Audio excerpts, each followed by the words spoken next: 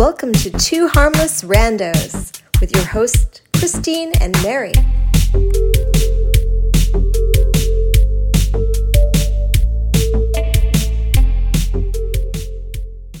So I listened to a couple of minutes of that webinar on Find Your Purpose that I told you about. There was a reason it was free. It was really lame. But it got me thinking about this idea of purpose. Yeah, that's why it's been on my mind. I thought it would be a great topic for this episode. I hadn't done any pre-reading for this conversation today. And I remembered to actually grab it this morning that before I moved to DC and just after I finished all my coaching training, I self-published this little book. But I taught an 8-week workshop around this on finding your purpose. I really should have gone back and reread this. That's really cool. Yeah, I had forgotten how much fun it was to be a coach around here and how open people were to change and new ideas. And yeah, I just seemed to draw a lot of cool clients back then. What's it called? It's Your Time Now. What will you do with it? Oh, okay. Yeah. Were clients coming to you with the expressed purpose of looking for a purpose, or did that come up through conversation? No, I think most of them were looking for their purpose. Like they either were in jobs that didn't make them happy, or they had been out of the workforce because they were moms. Like this was designed for women who had been out of the workforce or kind of underemployed. But and that's a lot of who my clients were, but there were also just people who like were on one track, but knew that it wasn't right for them and that they were unhappy, but they couldn't figure out what to do differently. So yeah, like I remember this one woman, she was like an investment banker or something, making a lot of money, but she was really unhappy. And as we talked over a few weeks, I guess she figured out fairly early was that like her parents, she really had wanted to be a ballet dancer and was very good at it, but her parents were like, oh, you can't make money that way. And she had actually tucked that idea away. Like she had actually forgotten it. She was probably around 40 when I met her, late 30s, early 40s. So it was kind of a revelation for her. Like, oh yeah, there was this thing that I loved so much. And, I believed my parents when they said that I couldn't make a living at it. And I said, well, is that true? Is it true that people can't make money? And as she thought about it, and I started to name different ways too that you can make money, even if you're not actually dancing as a ballet dancer. So we did things like that. So probably a lot of the stuff that you have learned about finding your core values first, like just really examining what's important to you. And when you said she was had carried something with her, I thought you were going to say you were saying she carried with her that love of her passion, but I thought you were going to say what she carried with her was the belief from her parents. And I guess she carried both. Yeah, she carried both. Yeah. But her parents' words were louder and kind of buried that knowing, that deep knowing that she had. In the work that I've done with coaching and in my coach training, we do talk about that a lot. We ask that question, is this true? And also the idea that these cultural and social influences do start to cover up what's burning inside of you. Yeah. And it's hard to see the difference. It's hard to even remember it. And sometimes when you reflect back to someone, this is the belief that you're carrying around. It is a light bulb moment. It seems so obvious when someone points it out to you. Right. Or just hearing what I heard there was the idea that someone else just looked at her and said, well, that's not my belief. Like, what if you could make money doing that? Our family of origin, you're right, it overrides other data coming in. Yeah, it can for sure.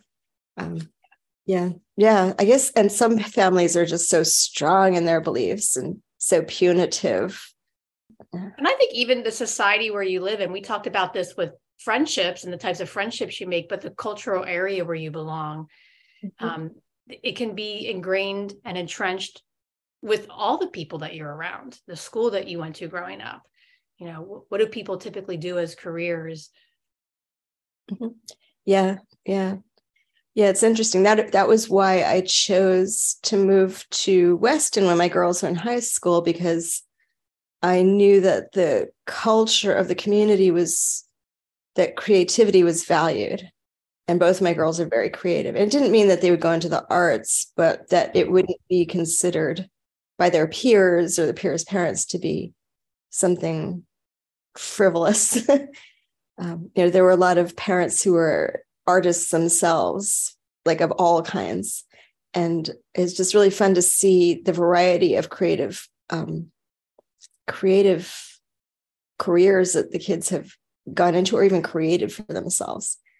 Whereas the next town over, which is where the guy who wrote the Stepford Wives lived, it was all, about getting into the Ivy Leagues and, doing sports, into the Ivy Leagues, getting onto Wall Street. And that was like the main thing. And I was like, no way am I sending my kids to that town. Wow. It makes me think of something I learned in coach training about the work with Byron Katie. She also asked that question, is this true? But that whole process is about challenging a belief that you have and asking yourself, how would you act and feel if you didn't have that belief? If someone could go into your brain and just pull it out. And by putting your girls in a place where that belief doesn't exist, it's making that happen almost before the fact, that it's never even there to begin with to limit them. Right. What a gift. And they certainly didn't get that at home. So so that was very intentional on my part to make sure that their environment was supportive of whoever they wanted to be. It wouldn't even occur to them, like, I couldn't do this. Yeah.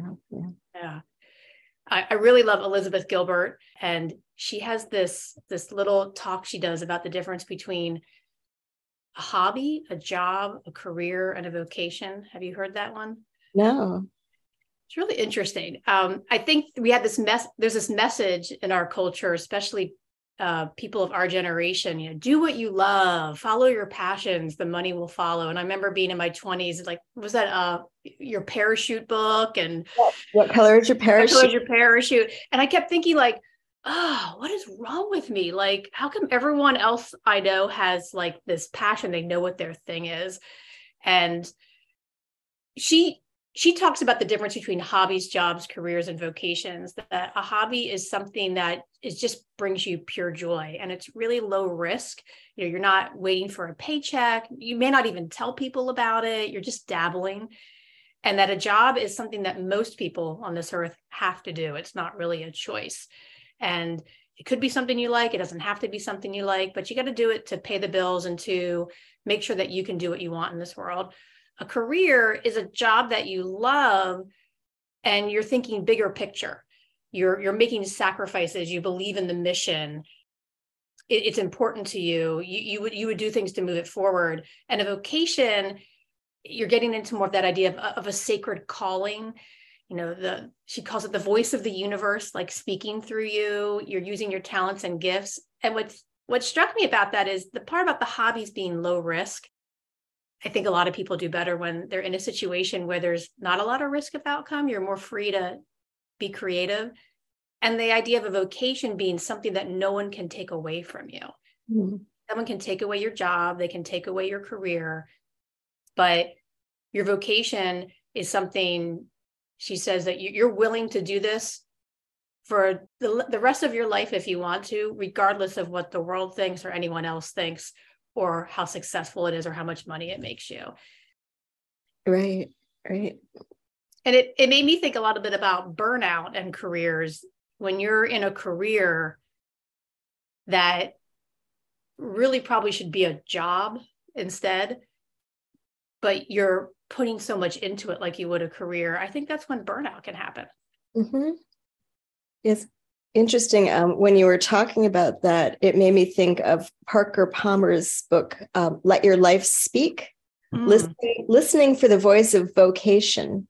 He wrote it back in 1999. He was the director for a long time of Pendle Hill, that Quaker Study Center that we've talked about, and I think in other episodes. And where, one of the big things that Quakers talk about is your leadings, or the things that still small voice inside you, that like inner wisdom that we all have, knows. So he talks about techniques for getting at that in his book. I can't believe I missed that book when I was reading all those other books. I know. Definitely recommend it. Parker Palmer is a beautiful writer and a wonderful human being. He also has a great newsletter. Yeah. And this idea of, too, that often that vocation, that thing that we're really led to do. Last week, we ended our podcast with the idea that each of us has a little piece of the puzzle to bring to this greater whole that makes the world a better place. And I think he and others talk about the idea that we all have something inside us that's completely unique. And when we can bring that out through our work, our vocation, that helps to elevate all of us. Yeah, I'm listening to a book right now called What You Want Wants You. Mm-hmm. And I first learned about it in my coaching courses because we were having a lot of conversations about, when you become a coach, marketing yourself towards, a niche or a group of people, and not trying to be every coach to every person. Mm-hmm. Not just because it's smart business-wise, but because you have a unique set of experiences and gifts that you bring to the world. And the idea that what you have to offer, there are people looking for that specific cocktail of everything that you have in place. And I've just started the book.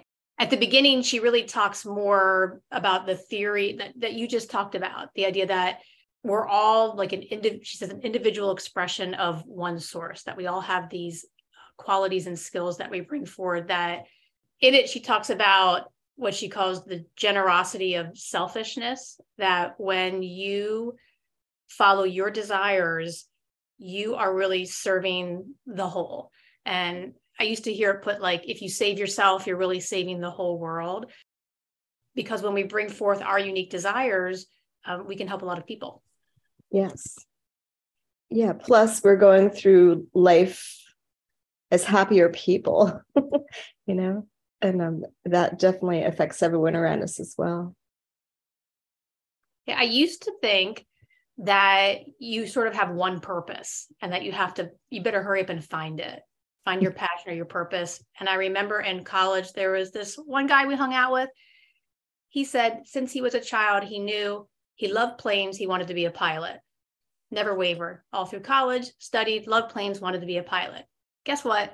He became a pilot. Still now, he is a pilot. He will retire as a pilot. And I was so jealous of him. Like, how did you figure that out? Like, you're so lucky. And you meet people like that. They just sort of know at an early age. Yeah. But I was really jealous. And then I heard Elizabeth Gilbert again, where she talks about the idea that there's jackhammers and hummingbirds, and that some people in this lifetime, they are like her. She's a writer. She's always writing. She's just jackhammering away at that sort of singular goal. And that some of us are more like hummingbirds, kind of flitting from one thing to the next, maybe in the garden of similar things, but that we're moving from one thing to the next. And not only are we getting new information at each little flower, but we're also cross-pollinating all the flowers. And that it's totally okay not to have one singular purpose or one passion. And I really wish that I had been taught that growing up. Yeah. Yeah, I think, and I do think that's a newer thing, a newer message, like during I'd say our generation and later. I was never under the belief that a company would take care of me for the rest of my life. Previous generations, I know in Japan, that was still like that in corporations, that you graduate from college or whatever, you start with a company and then you stay with them and you retire and you get a gold watch or whatever. Mm-hmm. But there was never any loyalty that I saw on the part of companies to individuals. So that was to me, that was a very silly thing for people to pledge themselves or devote their lives to a company that just could like downsize them at any minute. So I think that was one aspect that changed in recent generations. and also, like you said, too, that message that you can do whatever you want. You can be whatever you want to be. The world is your oyster, which on the one hand is really freeing, but it also opens up a really wide field that can be daunting. So a big part of narrowing down that field is this idea that coaching is one way to get at it, narrowing it down to, well, what do you really love doing? What would you hate to do? Like what would just make your life miserable? Let's eliminate that right off the bat. And what kind of work matches up with who you really are? Because when there's a mismatch, that can be, even if it's like a good fit for your skills, if the environment's not a good match with your core values, it can be painful. I've been listening to Amy Poehler's audiobook, Yes, Please. And she talks a little bit about that, how she felt really lucky that her parents didn't like try to put her into a box. They just kind of let her go do her thing and explore whatever she wanted, even though it was improv comedy, like right out of college. She had started in college and moved to Chicago to pursue it. And she said if she had one bit of advice for people coming out of or graduating from school and trying to figure out what's next, rather than that broad question, what do you want to do? How about what would you absolutely not want to do? And I thought that is really good to start by eliminating the things that would make you miserable for whatever reason. Yeah, we opened up this field of possibility for people, but how do we educate people on how to make those choices? And yes, it's great that you have so many possibilities, but it could be overwhelming. And I think when you feel like I don't know what I'm supposed to do, I can't find my purpose, everyone else is finding their purpose, or you're in a career that's not really your calling and you're putting all this time and effort into it, and it can cause a lot of anxiety. It can cause a lot of self-doubt. I used to see this with the students I worked with in the talented and gifted program, where they had a lot of potential in a lot of areas. But I used to hear that refrain from a lot of my students: just because I'm good at something, do I have to do it? And no, you don't have to do something just because you're good at it if you don't enjoy it. Wow, what a revelation for those kids, huh? Once they are given permission to do what they enjoy. I mean, you probably have moments from when you were a kid where you saw something and you just knew, like, I'm so interested in that. Mm-hmm. I think I heard someone say once that people have a really strong sense of who they are around age 10, 8 to 10. And I think even in coaching, if you ask people to think back to that age and what they would really be interested in doing if money was no object, you get some interesting answers. Yeah. That was how I got to that idea of dance with that one coaching client. I would always ask people, think back to when you were a kid, what could you do for hours and never get tired of it and always look forward to it? What just brought you pure joy, whatever it was. And it is really interesting to hear the things and people can easily go back to that moment too. It's such an emotional, visceral kind of memory that we all have that answer.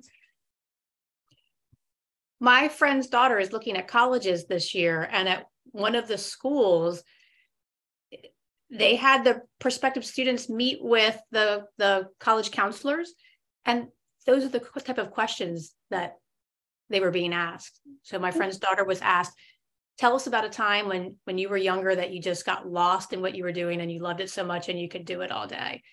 I never got asked those questions in college. Oh, that's wonderful. Yeah. I love that we're integrating that into the process. Yeah. Did you have a sense of what you wanted to do when you were younger? What were your thoughts as you were growing up? Yeah, I always wanted to be an artist. When I was 5, artist and mathematician, I think. When I was around 5, I remember watching a show on PBS with my mom about Leonardo da Vinci. And they showed him as a 5-year-old, as a kid, just kind of inventing things in his head and putting things down on paper. And I loved that he was an artist. He was creative, wonderful at drawing and painting, but he also had this really mechanical mind and invented things. And so I remember being thrilled by that, that idea that you could be an artist in a way that had these really practical implications, but also as well, he also made things just that were purely aesthetically pleasing. I guess growing up, I always thought, well, I want to be an artist, but I want to do something practical with it as well. And so I was a graphic designer. That's what I pursued in college, was fine arts / communication, so I could learn fine arts, but also ways to apply it, like graphic design. So I kind of always knew, and I pursued that. But then when I actually did it, I realized that I didn't love doing artwork for other people, because as a graphic designer, you come up with an idea and then clients often have their own ideas. And I felt like then it wasn't mine anymore. And I was just kind of like a drawing monkey. So, so that's when I decided to think more about what I might like. And I actually did read What Color Is Your Parachute? I took some other avocation or vocation kinds of tests, quizzes, and they all kept coming back to either artist or psychologist. And I was like, well, I know the artist thing is a passion and a vocation, but for a career, what would I like to do? And I really, really, really resisted the idea of psychologist because I thought that meant therapist, and I really didn't want to be a therapist. As I delved into it, I realized you could be a psychologist in so many different ways, and I discovered this idea of applied psychology, where you take research or create research, then actually immediately apply it to help lots of different people in their lives. I wondered about the connection with Gen Z and the idea of watching adults go through the recession in the aughts and how money was such an issue. Did that generation grow up with a different idea of, I have to be practical? So I had heard recently that one of the most frequently cited career paths they're hearing from high schoolers these days is YouTube star or YouTube influencer. Really? Yeah. And because there are, it's not like everyone, but there are a lot of opportunities that weren't available like even 10 years ago. But again, with the connectivity now, there are just all these new opportunities. And I think a lot more kids are seeing that they don't have to follow expectations for a classic career, that they can forge their own way. So, so I've been hearing a lot of different things, but that was something that I heard from someone who had been following the patterns nationwide. And maybe it comes back to this idea of jackhammers versus hummingbirds. There's still going to be regardless of your generation, the people who fit into like my friend John, like, I love planes, I'm going to be a pilot. And then we have the hummingbirds where couldn't do that if they wanted to, and probably are trying to. How can they still enter the system, the college system, and thrive, knowing that they might be flitting from one thing to the next? Mm-hmm. Right. Or maybe the college system is not for them. Yeah. I think there can be a lot of shame behind not having your purpose or your one thing. And I think sometimes people can feel bad about the fact that they're not sticking with one thing and moving from one thing into the next, when really that's going to be what they do for the rest of their life, going to be a wanderer. And that's okay.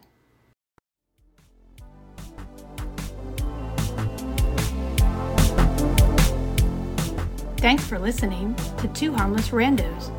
Check out our show notes for more information about the topics we discussed today. And if you like the show, consider giving us a rating or a review.